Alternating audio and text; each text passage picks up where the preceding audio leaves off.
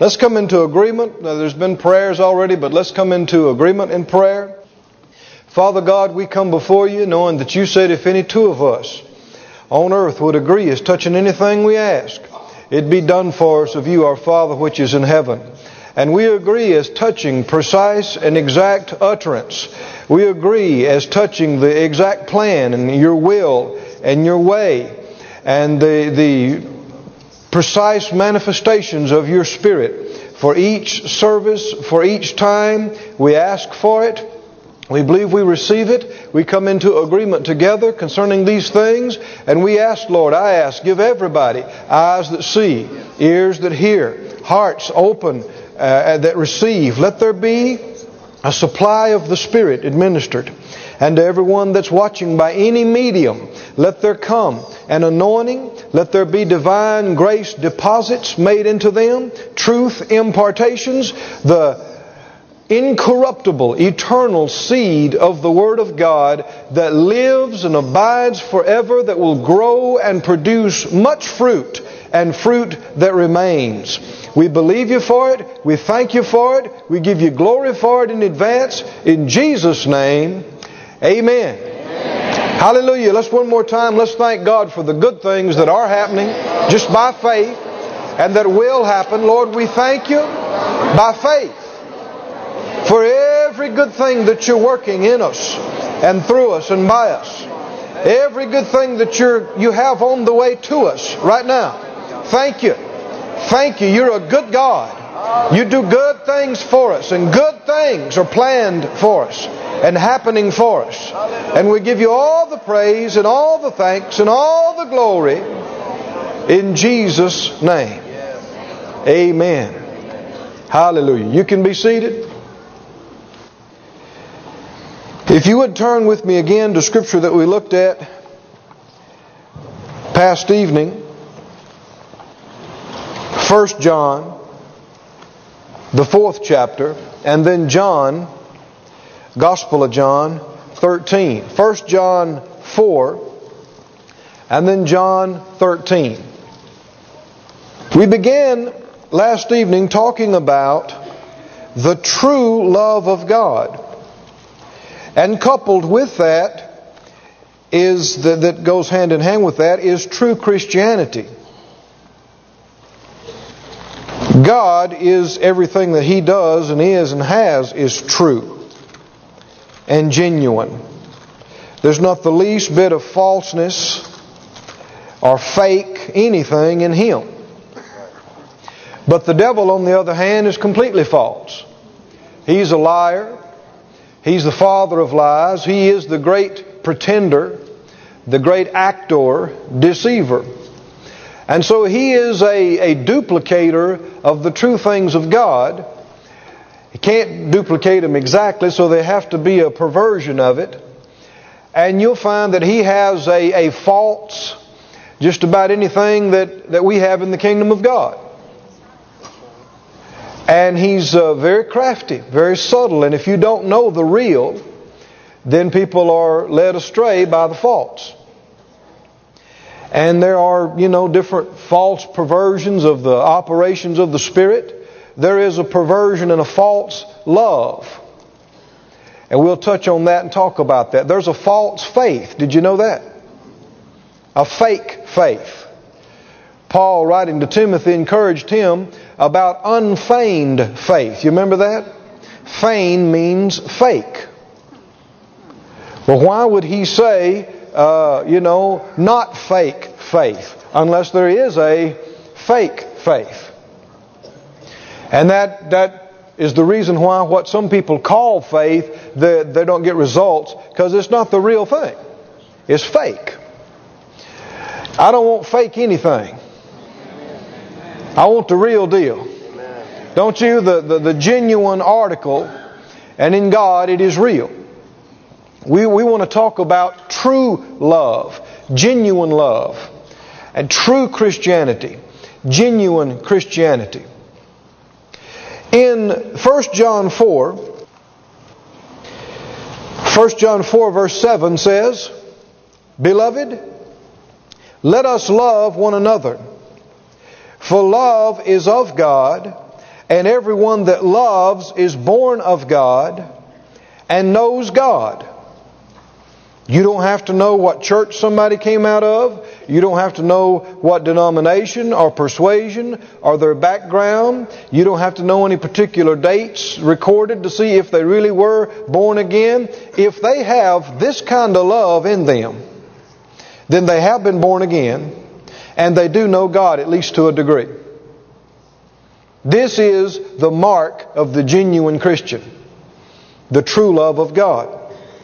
Verse 8, he that loves not knows not God, for God is love. Let's say that out loud 3 times. God is love. Again, God is love. One more time. God is love. That's what He is. As we said on last service, it'll help you if every time you see in the Word or you hear in conversation you're talking about God, for a while substitute the word love. And it'll just begin to open up things to you. Instead of saying God, say love. And you'll begin to see that unless you're seeing through the eyes of love, you're not seeing like God's seeing. Unless you're approaching things from the perspective and doing things in the vein and flow of love, you're not doing it in God's way. And the Lord began to minister to me some months ago very strongly that I was not emphasizing this enough. And not just me, but many of us were not emphasizing this properly, that we were teaching it along with other subjects. Healing, and prosperity, and righteousness, and authority, and love. He said, no, that's not correct. We're not supposed to teach love like another subject. God is love. Amen. And we're supposed to have a firm grasp and footing in love in everything that we teach. Is supposed to be permeated and interwoven with love. And the further I get into this, the more ignorant I see that we've been concerning real love. When you begin to talk about it, you can just tell people they know it's important, but we know precious little compared to what we can know about the real love of God. People are uncomfortable talking about it sometimes. It's like it's great, it's wonderful, but that's about it. But no. You can't exhaust the subject of love because God is love. It's as rich and vast as God Himself. But this is not something that we just need to talk about once in a while. This is something that our whole life is supposed to be manifesting. Amen. Now, go back with me please to John 13. 13th chapter of John. John 13 and verse 34. Jesus said, John 13:34, a new commandment I give to you, that you love one another as I have loved you, that you also love one another. By this, everybody say by this. By this what? By us loving each other. By you and I loving fellow Christians. When He says love one another, that's what He's talking about. He was talking to His disciples, to His followers. Yes, we're supposed to love the world, but that's not specifically what this verse is talking about. We're supposed to love fellow Christians. And by our love to each other, by this shall all men know that you are my disciples, if you have love one to another. So the indisputable mark of a genuine Christian is the God love toward fellow Christians. Have we majored on this like we should have? I don't think so. How are people going to know that you and I are the real thing? How are they going to know the difference? There's a lot of stuff called Christian that's not Christian. Right? That doesn't have the Christ, the Anointed One, the Messiah in it. I mean, there's whole churches that are called Christian. And they're not Christian, they're none of them born again. There are whole works that are called Christian works and Christian efforts, and they don't know Him. There are people, just because you go to church, that's not the mark of a true Christian. Just because you sing and because you put money in the offering, just because you're on the membership robe, it's just because you were baptized in water, even if you speak in tongues, even if you have miracles in your midst. He didn't say by this people would know. What is the mark of a genuine Christian? The true love of God that's shed abroad in our heart, that is manifested toward our fellow believers. Amen. This is what should be majored on. This is what should be emphasized instead of other things. Other things should form around this. This is the core. This is the foundation. This is what our faith works by. Our faith works by love.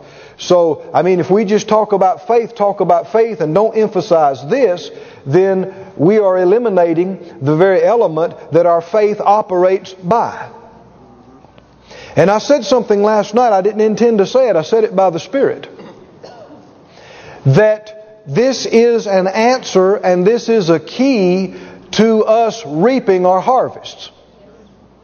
Amen? I know that you're in the same boat with me. I have to acknowledge I have not reaped spiritually and materially in the measure that I've sown thus far. Anybody know what I'm talking about? I haven't reaped. Even a 30-fold. Much less a 60 or 100-fold or a 300-fold or a 1,000-fold. I haven't reaped all that in. But it's not because I don't believe in it. And we have had some 100-fold returns on some things here and there, but I'm talking about overall. Man, if most of you in the same boat with me, if you reaped a 20-fold harvest off of everything that you sowed, we'd be bankrolling some big projects, buddy. Is that right? And it's ours. I said it's ours. And it's not just up to the Lord. It takes faith to sow, but it also takes faith to reap. But something the Lord said last night that I didn't think that up, but He said to me through us in the service that this is a major key in taking the cap off of this. We're only able to reap according to our faith. But I hadn't thought as much along this line. He went on to say, and our faith is only able to operate according to our love. So this has been a limiter. And the thing is, we haven't majored on this like we should. We know it's important, we've talked about it, but it hasn't been the core of our life like it's supposed to be. As our love grows and abounds, then our vision is lifted up. Amen?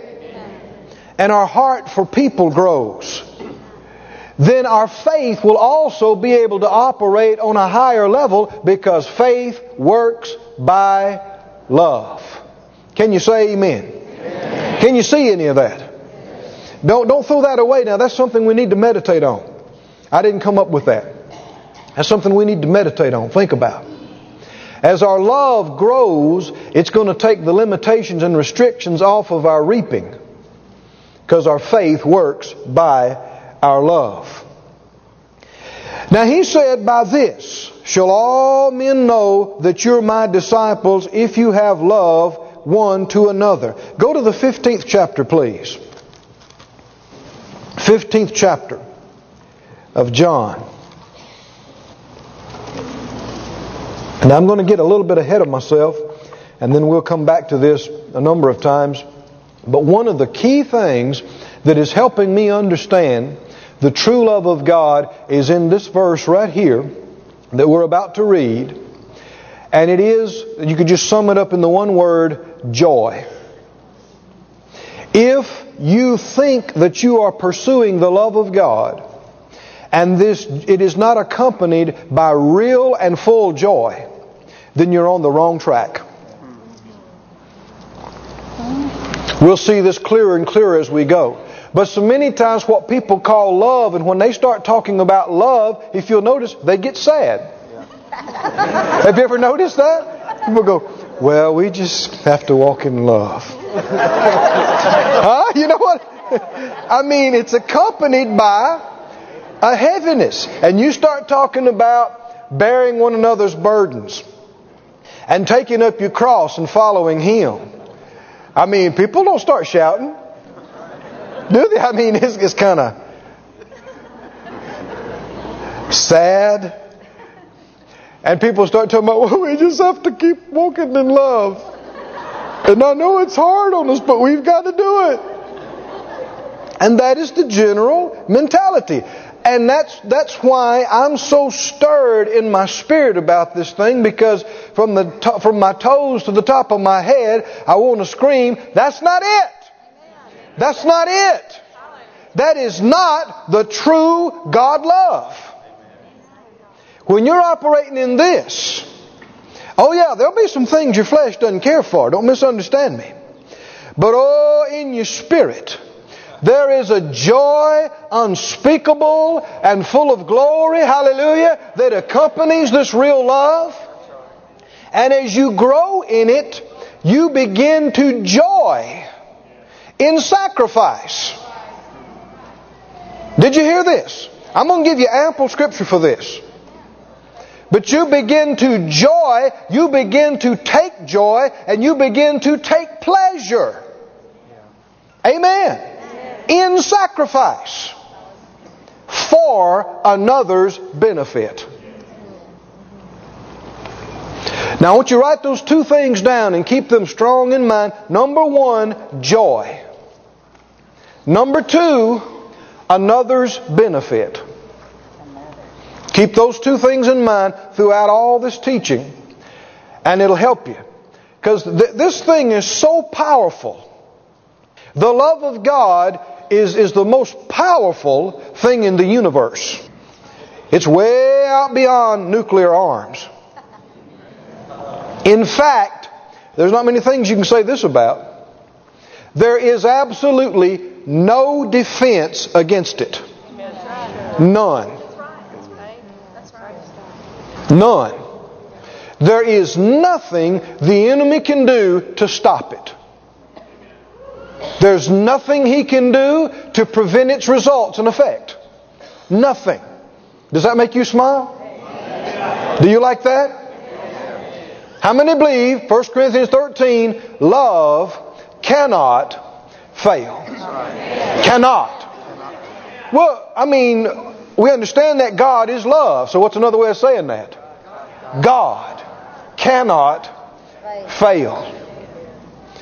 So if you're operating in the love of God and your faith is operating by the love of God, then you're operating by God. Right? And by God, you cannot fail. Amen? Or by love, you cannot fail. There is no defense against it. The enemy, after all his time, has come up with nothing that can even slow it down. He's defenseless. He's open and naked before it. I like the thought of that. John 15, are you there? John 15 and verse 9. As the Father has loved me, so have I loved you. Continue ye in my love. Stay in this love. If you keep my commandments, you shall abide in my love, even as I have kept my Father's commandments and abide in His love. Now, abide means to live in, to stay in, to dwell in. And He wants us to stay in the manifest love of God to us. When you please God, He manifests Himself to you. In fact, just hold your place there. Back up. It might be a page. Might not be that much in your Bible. 14:21. John 14:21 says, He that has my commandments and keeps them. Now we know that from the verse we just read, if you do that, you abide in His love. You live in His love. Notice what it goes on to say. He it is that loves me. And he that loves me shall be loved of my Father, and I will love him and will what?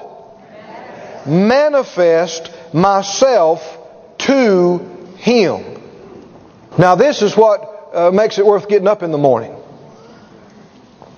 When God manifests Himself to you, we know He's here by faith.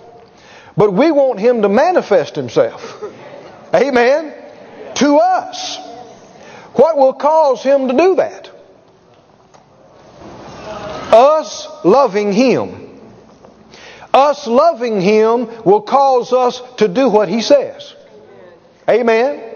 And that will cause Him to manifest His love to us and on us. I mean, the love of God is what people are looking for in all kind of improper relationships, in all kind of habits and vices. They're looking for something that makes them feel high, makes them feel free, makes them feel loved.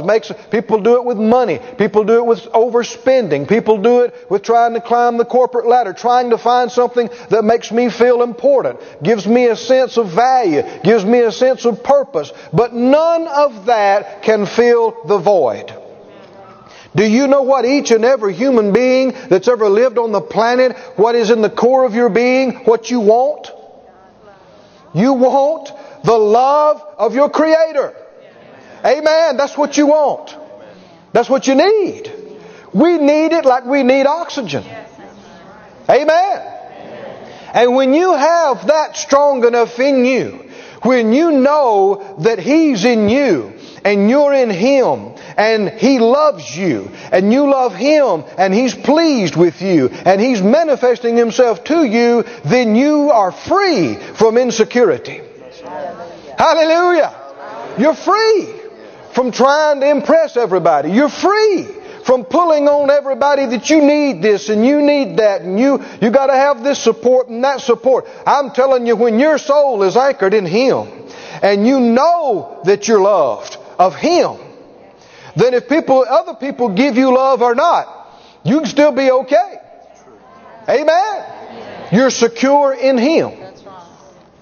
You know, I've heard single people sometimes talk about that they're looking for that person to fulfill them. That they're not a whole person until they find that special person. Well, that's wrong thinking. I said that's wrong thinking, because you cripple a relationship right off the bat. Because you're thinking, I've got to have you and you've got to have me. And listen to me, I love you, I need you is not the God kind of love.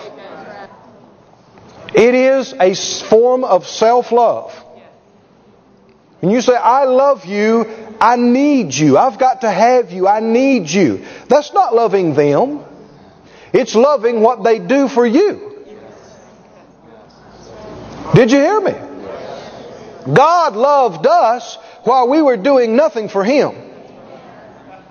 Right? He loved us when we were at enmity with Him. When we were by nature enemies. When we, were against Him. He loved us and did for us before we ever had a chance to do for Him. I love you, I need you is self-love. The God kind of love is, I love you whether you like me or not.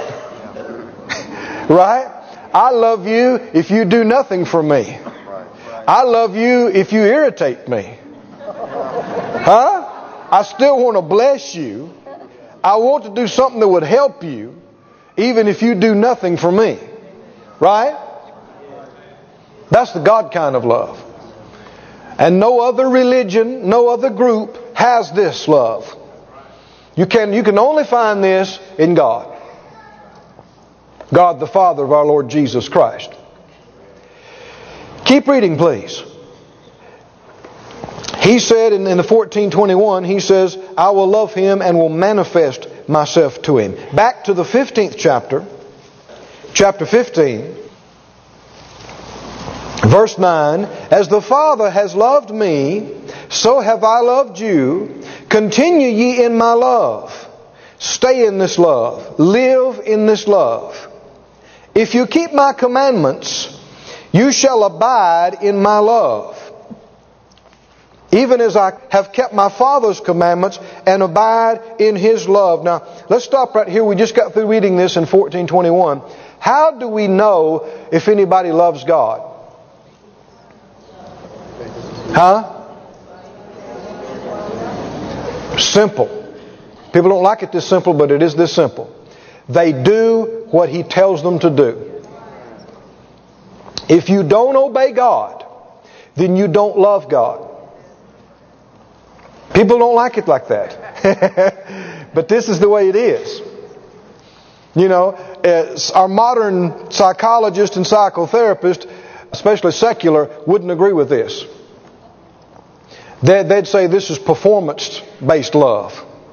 You know, that you're supposed to, well, I love you, you know, I may not do what you tell me to do, but that don't mean I don't love you. That's a lie. I said, that's a lie. God says, if you love me, you will do what I tell you. If you don't do what I tell you, you don't love me. Now, if that's not clear to you, read these 3 chapters here. Actually read 13, 14, 15, 16 of John, and read 1 John real carefully. You'll see this come up repeatedly. I don't mean once or twice. It comes up repeatedly. In so many words, he says, if you love me, you'll do what I say. You'll keep my commandments. In other words, you'll do what I say. If you don't do what I say, then it's just talk. You don't really love me. So our love for God is revealed in our direct obedience to what He tells us in His Word and what He tells us by His Spirit. And what is the great reward for loving Him enough to obey Him? He will manifest Himself to us. And He is love. Amen? So He's manifesting His love to us. We live in the environment of love. We wake up in the love of the Master. Amen. We go through our day in the manifest love, knowing He's pleased with us. I remember some years ago I was coming actually from another country where we had ministered and had some good meetings, had some great healings, and a lot of people answer salvation calls. And it had been tiring, and I was looking forward to getting back home and looking out the window of the airplane. And I just began to sense the pleasure of God. This is what we're talking about. Just to sense His presence and His peace. But it's hard to explain. But you've experienced it if you walk with God and endeavored to please Him. Just a deep sense of satisfaction. And the Lord said to me, He said, thank you for going. Thank you. I said, well, thank you for using me. He said, you know, many are called, but few are chosen. He said, I'd like to use a lot of people, but they're too busy. What does that mean? Let's analyze that in another way. What does that mean? It means they love theirself more than they love Him. Because they've got to do what they want to do. And it's deception because life is short and so much of this stuff just doesn't matter. I mean, in 100 years from now, who's going to care about some of that stuff that people are so preoccupied? 1,000 years from now, who's going to know or want to know that we spent all day, doing something? If it had no effect at all on the kingdom of God. Our time is precious down here, isn't it? You and I are not here for long. Our life is like a vapor. It appears for a little while and then it vanishes away. And the Scripture says that because Jesus laid down His life for us, we ought to what? Lay down our life for the brethren, for each other. Right? How do we do that? When we hear that, does it make us sad? Laying down your life. That sounds like you're losing something. Right? it sounds like you don't get to have fun. But tell me, what's the key to this real love of God? What's a key identifier in it? Joy. Joy. So if we're thinking that way and we're feeling that way, we're already going down the wrong path. Notice what he said, verse 11. John 15:11. These things have I spoken to you, that my joy might remain in you, and that your joy might be full. Amen. I need to read that again. Read it with verse 10. Verse 10. If you keep my commandments, you will abide in my love, even as I've kept my Father's commandments and abide in His love. And these things I've spoken to you, that my joy might remain in you. When you think of love, when you think of laying down your life, when you think of sacrificing that others may benefit, should it make you sad? No. What's going to be the result? Joy. Joy. Amen. That His joy might be in us. The joy of the divine. And that our joy might be full. Full joy. Full joy. Have you ever been used to meet somebody's need? Has it been a case where it inconvenienced you? Or it cost you something? Maybe it cost you some time to pray for somebody. It cost you weren't able to do something that you had planned to do. People need you when they need you. Not when it's convenient for you. And so many times it's not convenient. They need you at 3 in the morning and they're 200 miles away. They need you to come get them. Or they need money and God deals with you to help and it's not a good time for you. Financially. Has the Lord ever asked you though, is this a good time? He's never asked me. I don't ever remember Him asking Keith, is this a good time? He knows already. And He lets some things happen on purpose. Because it comes down to choices. But have you ever been put out, been inconvenienced, given when you didn't have a lot, etc., but you saw somebody's need got met? Doesn't that give you joy? Doesn't it give you a joy that no natural pleasure or money can provide to know that you have been an instrument, amen, in somebody's healing or deliverance or blessing? That's worth any price. Amen. That you and I can be a part of that, and that's where real deep life satisfaction, where real fulfillment comes, is when you're being used in love, by God, to meet somebody's need. That's what he's talking about. That's what true love of God is all about, is meeting somebody's need, being used to meet somebody's need. Verse 11, these things have I spoken to you, that my joy might remain in you, and that your joy might be full. And this is my commandment, that you love one another as I have loved you. Greater love has no man than this, that a man what? Lay down his life for his friends. And you are my friends, if you do whatsoever I command you. Amen. How can you tell you're His friend? You do what He tells you to do, by His Word and by His Spirit. Now the word friend here is a great word.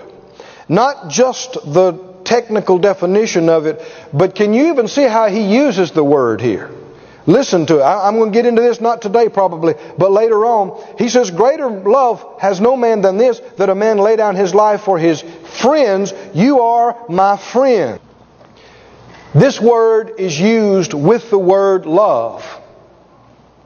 We're going to talk about what it means to be a true friend before this is over, because Jesus uses the word in connection with us, and just by the way He uses it, we ought to know right off, this is a powerful thing. How many can hear what the Lord is saying? You are my friends if you do what I tell you to do. You think that means anything? Yes, sir.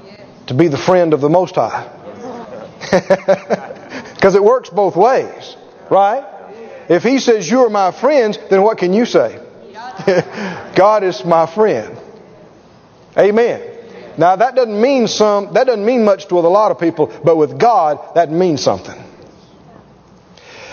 Now, He said He laid down His life for us, and He said, greater love has no man than this, than a man lay down his life for his friends. I want us to talk about that to a measure at least.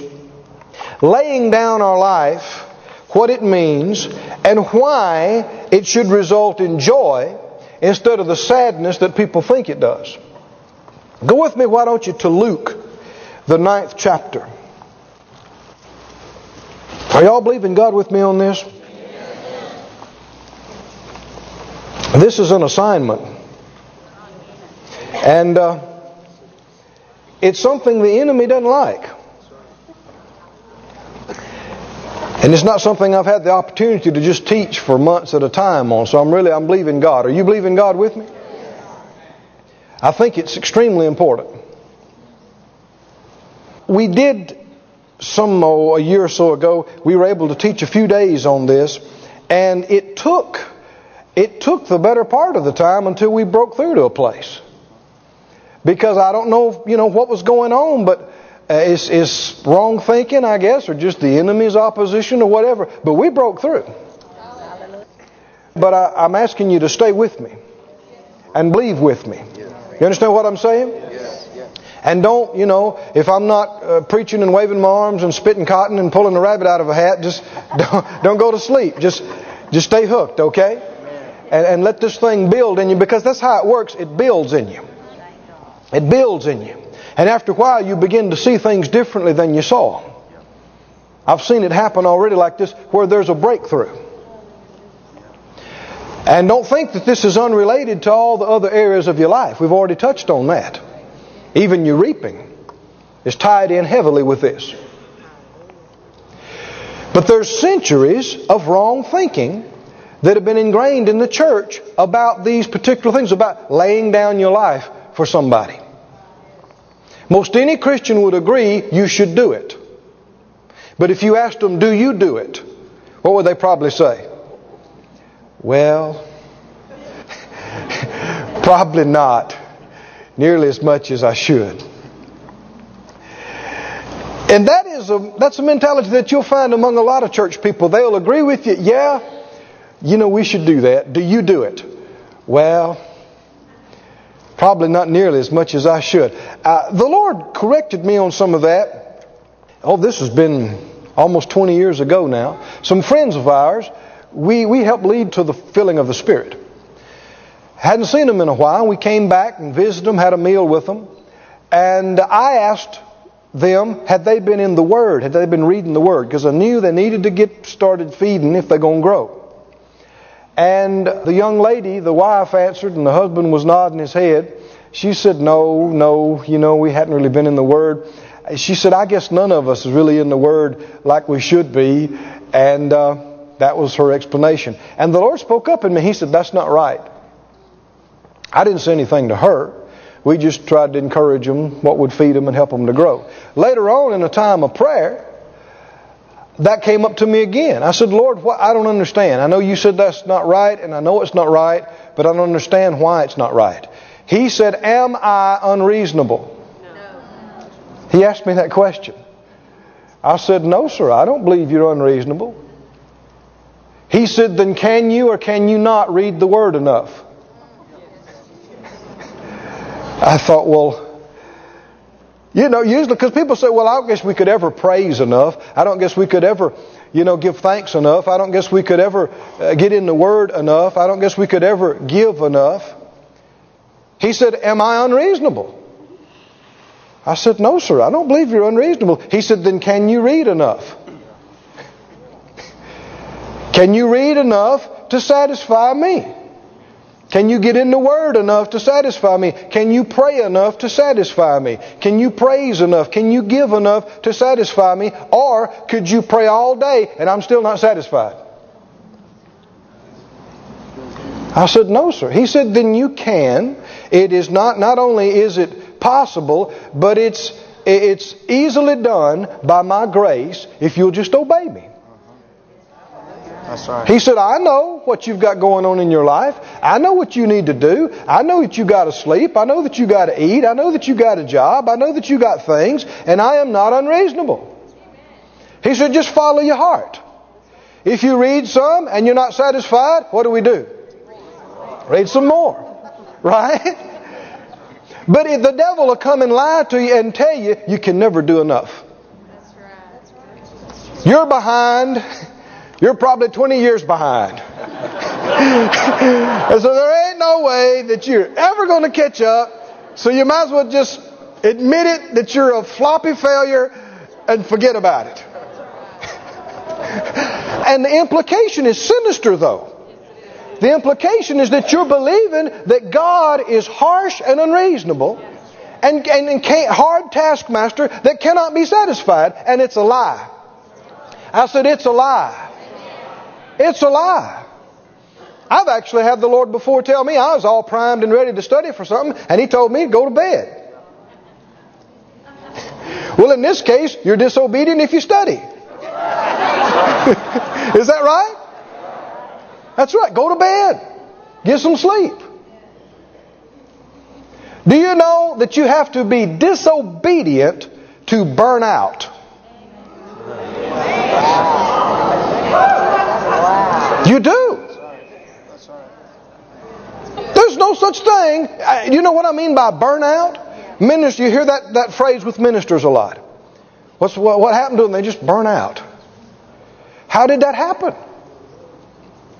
The implication sometimes is left that God will work you till you drop. And then He'll kick you and say, get up from there, boy. I mean, there's work to be done. Get up and get with it. And He will absolutely run you in the ground. He will push you till you drop and then get you back up again and push you some more. That is a lie. I said that is a lie. The Lord is the good shepherd. Yeah. Amen. And His yoke is easy. And His burden is light. So if your job and your yoke is hard and your burden is heavy, you didn't get it from Him. That's the devil. We're supposed to be the Lord's racehorse, not the devil's pack mule. The devil will load you till you're sway-backed. He will load you till your belly is dragging the ground. And then he'll try to load you some more. And the problem is, he can't do it unless you let him. But people do. People try to take on the burdens of the whole world.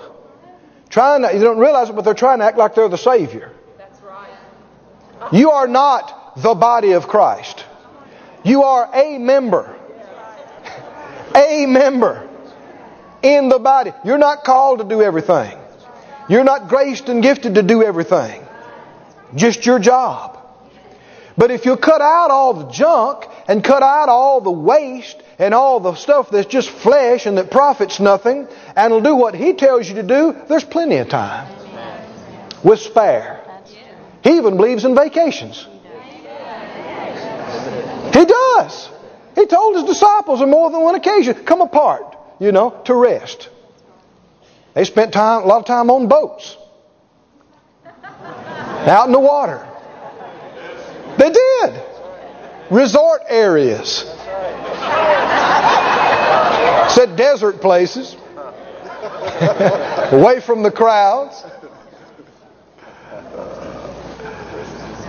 God is not unreasonable. Can you read enough? Yes, you can. The problem is, people are deceived and they stop short. Sometimes stop short 15 minutes. And so go the rest of the day with that dissatisfaction. When if you'd have just gone a little bit further, then your heart would have been clear. You get up and go do something else. You've prayed enough. You've read enough. You've ministered enough. You've done enough. You've given enough. It's not true that you can give everything you've got and God's still not happy with you. That's a lie. We serve a good God. We serve a gracious God. A kind master. Amen? An understanding. gracious and good. Have you found Luke yet? Luke chapter 9. Now there are two basic ways that people live in the earth. I'll name them this, but they could be called a number of different things. People live either by the law of the flesh, or Christians are to live by the law of Christ. Or you could say the law of the Christian, or the law of Christ. Before you read this, won't you go to Galatians 6, and let's read the law of Christ. Hold your place in Luke 9, please. Go to Galatians 6. Two main ways that people live in the earth. What are they? Law of the flesh or the law of Christ. Now, the law of the flesh is the law of selfishness, the law of self-satisfaction, the law of self-preservation, the law of, making me happy, and of satisfaction through getting. Satisfaction through getting what makes me happy, whatever that may be. If it's things, if it's people, if it's situations. If you live by the law of the flesh, you live to satisfy yourself. You live to make you happy. And you can understand easily that's where most people are at. Right? Their main objective in life is to make me happy. And sadly, Christians can operate this way. Even though you've got the law of Christ in you, you've got the love of God shed abroad in your heart, that doesn't have to rule you. You can yield to the flesh. And you can pursue self-satisfaction just like Joe Sinner down the street does. But the interesting thing about this is that just the opposite is the truth. If you live for yourself, what did Jesus say would happen? If you seek your own life, what will happen? You'll lose it. Will you be ultimately happy by spending your life trying to make yourself happy? Most people don't believe this, but the answer is emphatically no, you will not be happy if you live all your life and resources trying to make yourself happy. It is impossible. It is against the laws that God has instituted. You cannot be. Even though you might temporarily, for a few moments, think, this makes me happy. Afterwards, there's sorrow. And that's why some of the people that are the most wealthy, that are, not trying to serve God, are some of the most miserable people. You got people that just got more money than they know what to do with, and they want to kill themselves. One of the reasons is because people that are poorer, they live under the deception that if I could get money and if I could get some of these things, then I'd be happy and fulfilled. These people have gotten the money and they've got all the stuff, and now they realize no matter what I get, it's not going to make me happy. And so they despair of life. The truth is, though, that if you lay down your life, if you lose it, what will happen? You will find it. Hallelujah. And the key to finding and keeping true life is laying it down. The key is sowing and giving. Not just in things, but your own life. The law of the flesh is me making me happy. The law of the flesh is doing whatever I can to get what I want. And the law of the flesh is that you're perfectly willing for somebody else to suffer so that you could be benefited. Right? And if you'd do this in a small thing, you'd probably do it in a big thing too. If you'd rather for them to wait than for me to wait. The law of the flesh is, I'm perfectly willing for you to be put out. I'm perfectly willing for you to suffer if it benefits me. You can't make an omelet without breaking a few eggs, they say. What does that mean? Well, hey, a few people may get hurt along the way. But what's the important thing? That I get what I want. Right? But the law of Christ is the exact opposite. Look at it in Galatians 6. Galatians 6:2. What does it say? Bear ye one another's burdens, and so fulfill the law of Christ. The law of Christ is that you are perfectly willing to suffer if it benefits somebody else. But now I want to go ahead and say this right now. You do not want to just suffer to be suffering. That's right. Amen. If it's not benefiting somebody, what's the point? That's right. Because there is this whole thing that has grown up in the church of suffering for your own spiritual development. It's very much with us today. Even if people don't believe they have to suffer being sick or diseased, they still believe in suffering in some of these ways. And the thing is, there is a true doctrine of the Lord here that there is a key to spiritual development through suffering, but it is not suffering just for my development. This suffering must be benefiting somebody else, or else it is not a true Christian suffering. Are you with me? Why did the Lord suffer? Because He was trying to attain to some place spiritually in His development? Did any of the suffering, was it for Him? It was not. It was for us. Do you think He would have gone through it if it hadn't benefited us? Why? What would have been the purpose? He didn't need it. Go back to Luke 9 before I get too far away from that. But also you could find Colossians. We'll go straight from Luke 9 to Colossians. Colossians 1 after Luke 9.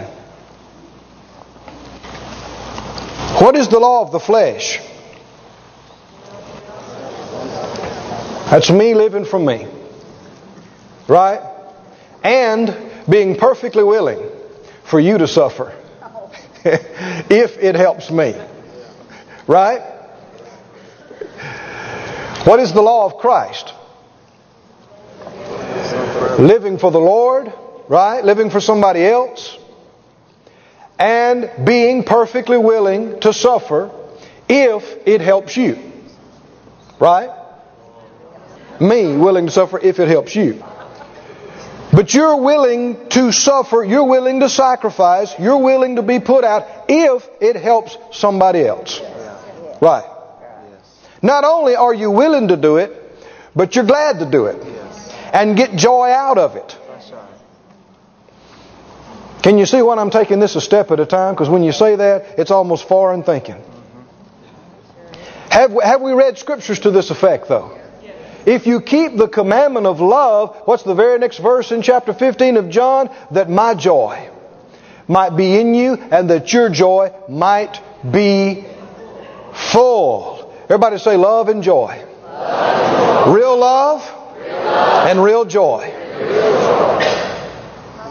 The law of Christ is bearing one another's burdens.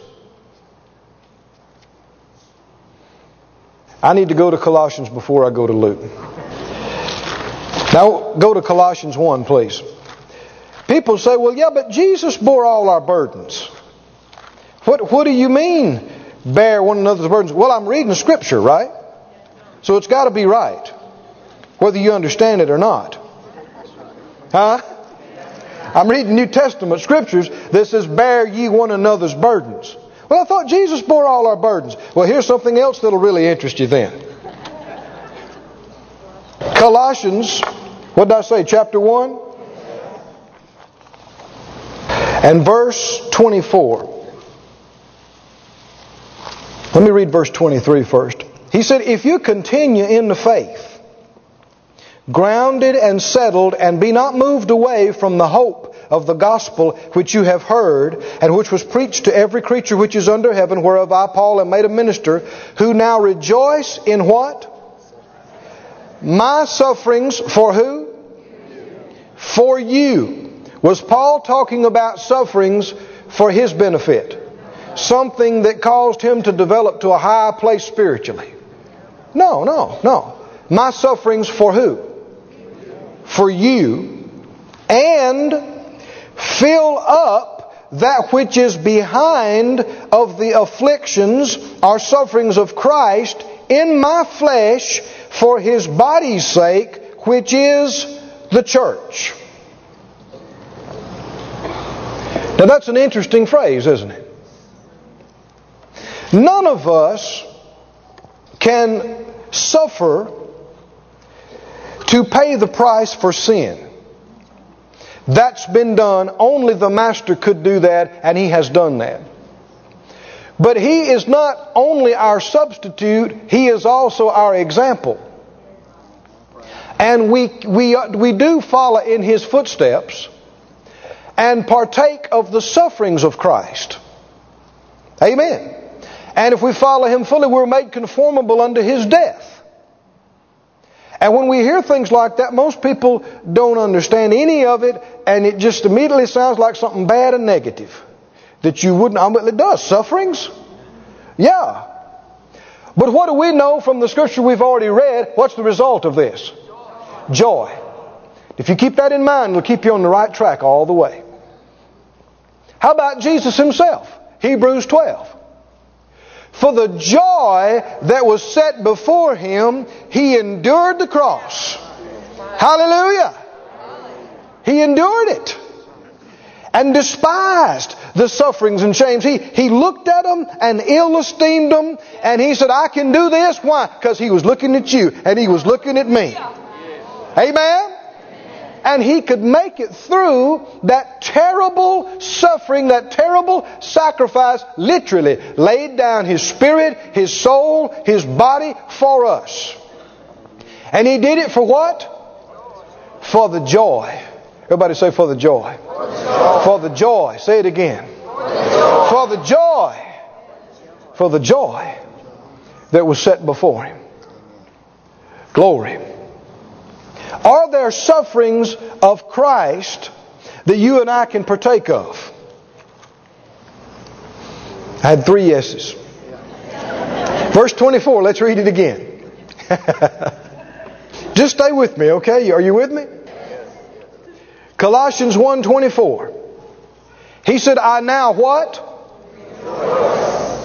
Was He sad? Was He down? Did He say, oh, we've been suffering? You just don't know.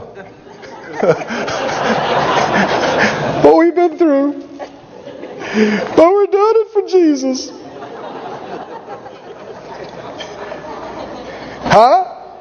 Was Paul, the Apostle Paul, he went through some stuff.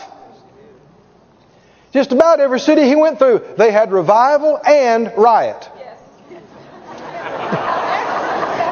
People loved Him, they tried to worship Him, and they tried to kill Him too.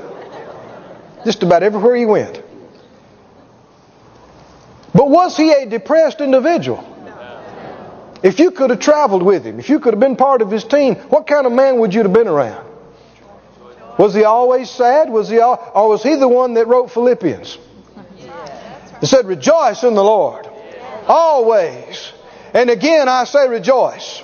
And be careful for nothing. Huh? Can you, sitting in a jail cell. Don't you worry about a thing. But in everything, just pray and give thanks to God. It'll be all right. He's the man that said in Acts, 20 or 21? None of these things move me. None of them. Glory to God. And talking about all these things, he kicks it off by saying, I rejoice in these sufferings. Everybody say rejoice. I rejoice in my sufferings. This absolutely is contrary to the doctrine of suffering that's been perpetrated through the church for centuries. People don't talk like that. Well, we've been going through some things, but you know the Lord knows. And this is just necessary for my development.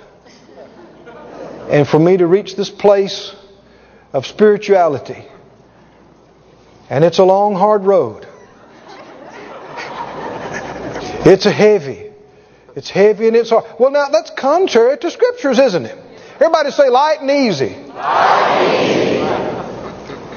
easy. Is that His yoke? Yes. Yoke is easy. Burden is light. Right. Light and easy. Yes. Light and easy. That's the Christian life. Yes. I can see faces all across the crowd going, I didn't make this up. I didn't write that. These are Jesus' words. My yoke is easy. My burden is light. When it starts getting hard and it starts getting heavy, you've been letting the devil load you up with some stuff you got no business carrying. And you need to start bucking. And buck it off. Because the only thing the Lord puts on you as His racehorse is a little bitty light racing saddle. Huh? Amen. And what He hooks you up to is easy to pull. You can run fast with it. Because you run with His grace. You run and you carry it with His anointing. With His ability in you and on you. Say it again, light and easy. Seems like I can't get away from that right now. Got a lot of good things right here to get to, but say it again, light and easy. Light and easy. I think I just need to preach to you for a few minutes. You ready for it? 1 Corinthians, go there. You got to take a text when you're going to preach. 1 Corinthians 10. 1 Corinthians 10. Say it out loud again. Light and easy. Light and easy. What if it's hard and heavy? Huh? God didn't give it to you. Right? Then where'd you get it? The devil loaded you up with a bunch of junk. You let him. So you were sad, dragging around, heavy, hard. Listen to 1 Corinthians 10:13. Oh, I like it. There has no temptation, no trial, no test taken you, but such as is common, the margin says moderate, to man. You haven't been going through anything special? Huh? I've had people get mad at me because I wasn't impressed with their problem. Literally. That's right, trying to minister to folk. And they told me. And I said, well, you know, God's on the throne. And they looked at God, got mad at me like, well, you just don't understand, Brother Keith. This is not your average problem. This says it is. This scripture right here says it is. Just an average problem. That's right. How many believe the Bible now? Then anything that's happened to you was just what? Just an average problem. I've had people look at me and go, yeah, but this is not what you've normally dealt with, Brother Keith. Well, how do you know what I've dealt with? You don't know. No, Brother Keith, you don't understand. This is really, really, really something. You know that's pride.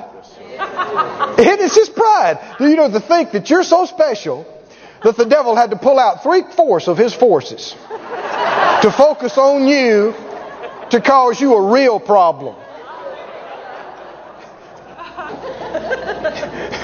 This is really serious, Brother Keith. It's really serious. No, it's just real unbelief.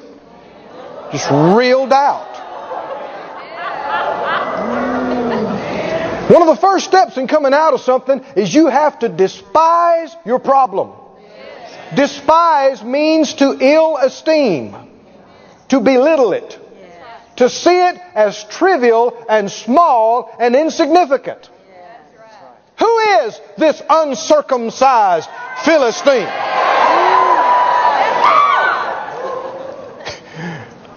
Well, he's a 10-foot tall, 650-pound, mean, lean killing machine. No, he ain't. He's an uncircumcised Philistine. Got no covenant with God. Don't know beans about anything. You got to ill esteem your problem. You got to belittle it. You got to despise it. What is this $10,000? It's nothing to God. What is this $10 million? You think God gets scared over big numbers?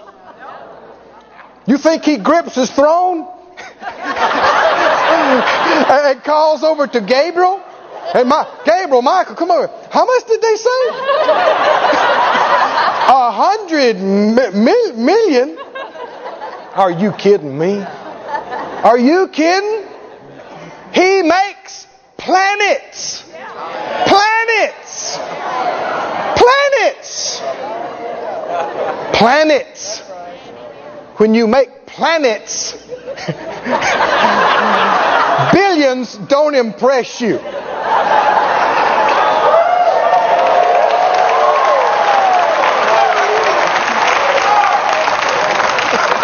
But I've had people look at me and go, yeah, but you just don't understand, Brother Keith. And then just get mad. Now, this is not your little run-of-the-mill problem. You don't understand. I had a lady one time come up to me after the service, and I'm not exaggerating, she had a list of stuff, and she rolled it out like this. It almost hit the floor. Of all the stuff I needed to do for her to get delivered. I was going to have to fast so many hours a day. I was going to have to pray in tongues so much time. And I was going to have to counsel with her and lay hands on her and do all this stuff. And because she said, you don't understand, this is a serious bondage.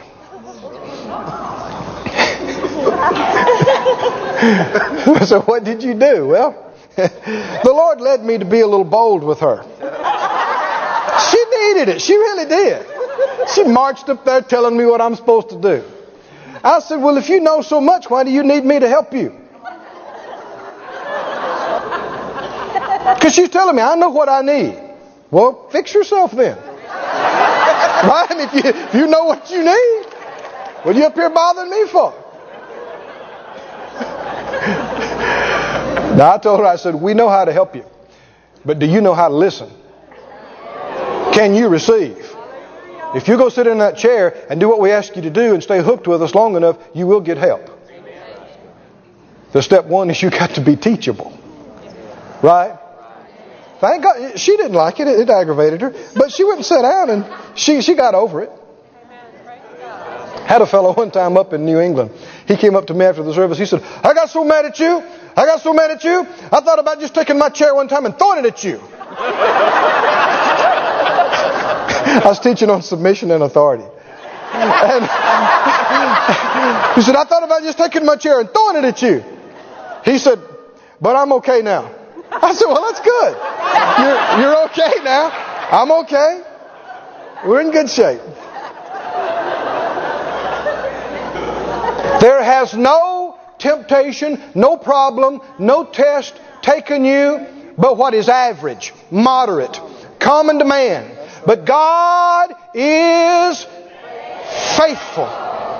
Faithful. He will not allow you. He will not suffer you. He will not allow you to be tempted, tested, tried above what you're able. Amen. But He will, with the temptation, make a way of escape. A way out. Always look for the exit sign. It's there. No matter what's going on, there's a way out of this. There's an answer. There's a way, there's a deliverance. But you must view it as He says it is and not have more faith in your problem than you do in your deliverer. You got to believe that God is the God of light and easy, not heavy and hard. I preached the sermon off this verse about victory. Brother Vic Victory and Brother Terry Trial. And you see that there are people, they're coming over the same trials, they're coming over the same hills, but they have two completely different perspectives. Brother Terry Trial, he comes up over this test and hill. But his life is not in good shape. His faith is not where it needs to be. His fellowship is not where it needs to be. His love is not where it needs to be. So his old, faith mobile is hitting on about 3 cylinders. Stuff's clogged up. He's doing about 30 miles an hour. He comes to the hill and he goes, "Oh Lord, what a hill. Oh, it's a huge hill." So he has to downshift. And he has to downshift. He's about halfway up the hill, first gear, chugging, chug, chug. "Oh, help me, Jesus. Oh, help me, Lord. Help me." And if by the grace and mercy of God he gets over the hill and he pulls into the filling station, the local church, and they have a testimony service, and Brother Terry Trial gets up and goes, "Oh, there's a mountain. There's a mountain like no other. I don't think anybody's ever been through a mountain like this. Oh, it was so high, it was so hard, it was so long, it was so tall, it was so hard." And most of the church going, "Ooh." And he sings, "I'm coming up on the rough side of the mountain. I'm doing my best to make it through." And everybody goes, "Oh Lord." But then Brother Vic Victory, he comes to the same hill. He's living in full fellowship with God. Hallelujah. He's got his faith is operating full. His love is operating full. So he's cruising at about 95. And he sees the hill coming up and he goes, "Ha! A hill!" He downshifts one time and gets into the 4-barrel. He glances and thinks he's slowed down to 82 as he topped the hill. And as he came over the top, he went, "Hallelujah!" He pulled into the service station and people said, filling station, they said, "You come over that hill? You come over that mountain?" He said, "Yeah, that little old hill back there." No. Brother Terry Trial came through there. And I mean, it's the mountain of all mountains. It was hard. It was heavy. It was like, he said, "That hill back there?" They came over the same thing. I said they came over the same thing. When people are talking about how hard it was, how heavy it is, how bad it was, they're not telling you how bad the trial was. They're telling you their condition. Because we're all going through the same things.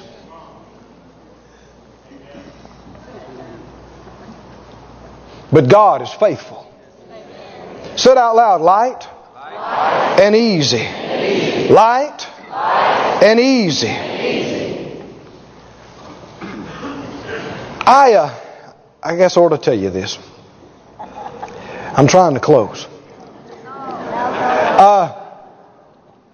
The Lord allowed me to work in healing school at Brother Kenneth E. Hagin's ministry for almost 17 years, I guess. And when I first started, I was just as green as could be. I had no experience in ministry. I was going to be a fighter. I could punch you, but I couldn't preach to you. And so I'm just a few months past this, and people are coming with severe problems and needs. And I grew up in a relatively sheltered home. I mean, we had a sane home life. My parents stayed together and loved us and loved each other, and we didn't have crazy wild stuff going on at the house. And I'm beginning to learn how other people live, and it was amazing to me. And people would sit down across the desk from me and tell me about all the stuff they were going through in their life and all the stuff that had happened to them. And they'd reach for a Kleenex and they're crying, and I'd get them one, and they'd reach and get me one too. And they're saying, "My Lord, Brother Keith, I just don't know what I'm going to do." And I'm thinking, I don't know either. You're messed up.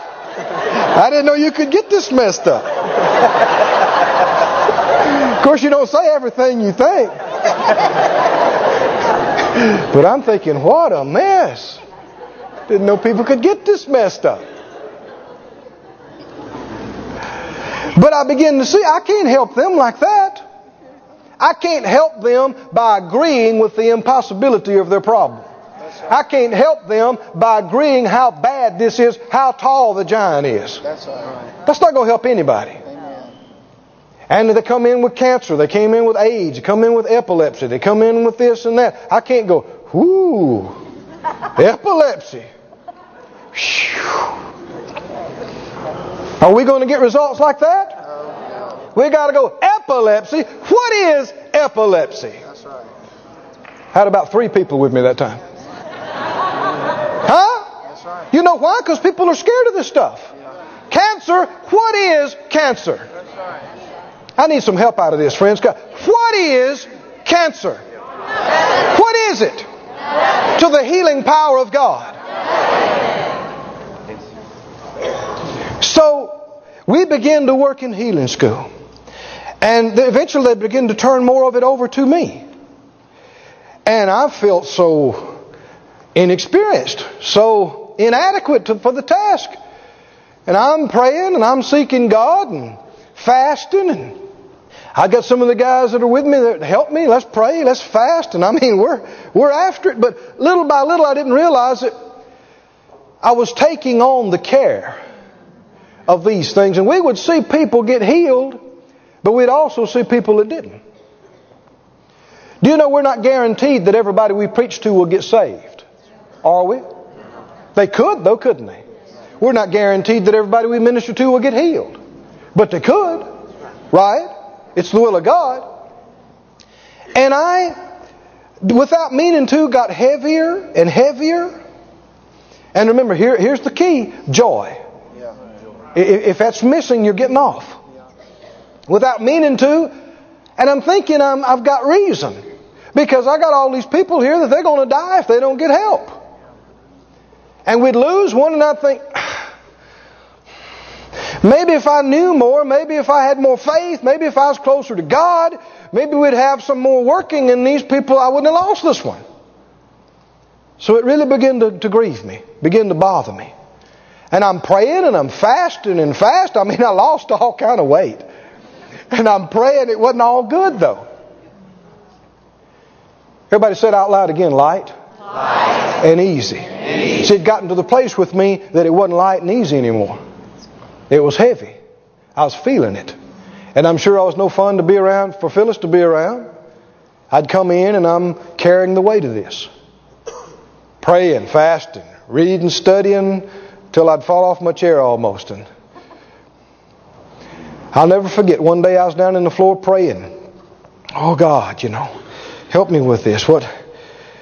He spoke to me. He said, Keith, I don't mean I heard an audible voice, but very distinctly in me. He said, Keith, you are not the Savior.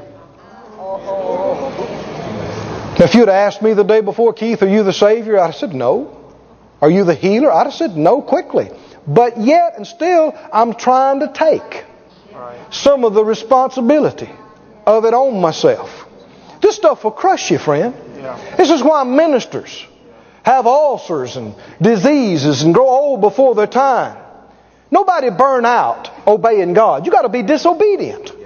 You got to get out of faith. You got to get away from God. He said, you are not the Savior. I said, yes, sir. I thought I knew that. He said, you are not the healer. I said, yes, sir. I thought I knew that. He said, the responsibility of whether these people live or die, of whether they're healed or not healed, is not resting on your shoulders. I'm the healer. He began to bring to my remembrance, scriptures like in Ezekiel and other places where that people have really twisted and misapplied. That he told the prophet, if you don't tell them what I tell you, their blood will be on your hands. Some have taken that and tried to apply it just universally, that if you don't stop and tell everybody you meet about Jesus, their blood will be on your hands. That's not true. He didn't say that. He said, if you don't do what I told you to do. That's a specific charge. He said, sir, their healing, whether they live or die, is not resting on your shoulders. And somebody's salvation is not just resting on your shoulders. That's too important to just be resting on your shoulders.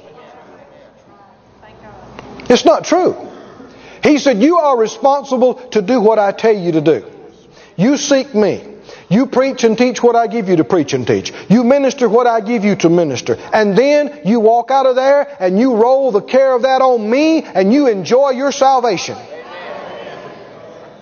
Because it's a poor witness for people to see you down.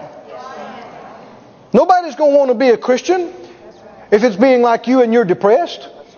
It's a contradiction of terminology. A depressed Christian. No. It took me a little bit, but I got to work on it immediately. And I learned. Give people what you got. Yes, I care. Give them everything you got. But once you've done that, I'm not the Savior. I'm not the healer. Cast the rest of the care of it over on the Lord and go get in my car and blow some leaves off the road. Go kill some bugs with my motorcycle. How many know what I'm talking about? Yeah. Go scare some fish with the boat. Enjoy your salvation. And enjoy. I shouldn't feel bad because somebody's sick and I'm healed. Huh? I want to help you get healed. But I'm not your healer. I shouldn't feel bad if I've got some prosperity and somebody's doesn't. I didn't either. Right? And all the temptations and trials that people are experiencing are common to man. Say it out loud again. Light and easy. Light and easy. His yoke is easy. Stand up and say it. His yoke is easy. His burden is light. His yoke is easy. His burden is light. His yoke is easy. His burden is light. I'm free. I'm free. I'm free. I'm free. I'm not the Savior. I'm not the healer. I cast the care. I throw the cares off of me onto Him. I rest in Him. I rejoice. And I enjoy my salvation. Hallelujah. Hallelujah. Oh, thank you, Lord. Thank you, Lord. If you yield to it right now, there's a lifting. Especially off of some ministers. And off of some people, there's a lifting. Let the lightness come. Let the lightness come. Let the freedom come. The joy of the Lord is our strength. Hallelujah. I'm not to carry heavy loads. It's not hard. It's not heavy. Light and easy. Light and easy. Light and easy. Light and easy. Light and easy. Oh, thank you, Lord. Let's praise Him a little bit for it. Praise Him a little bit for it. Thank you, Lord. Thank you, Lord. Thank you, Lord. Thank you, Lord. Hallelujah. Say it again. I refuse to be heavy. I refuse to be down, downcast, heavy laden. I refuse to. I'm up. It's light. It's easy. And I have joy. Hallelujah. Hallelujah. Hallelujah. This ministry has been brought to you today free of charge by the partners of More Life Ministries and Faith Life Church. If you would like to help send this word to others at no charge, you can become a word sender today. For more information, visit our website at morelife.org.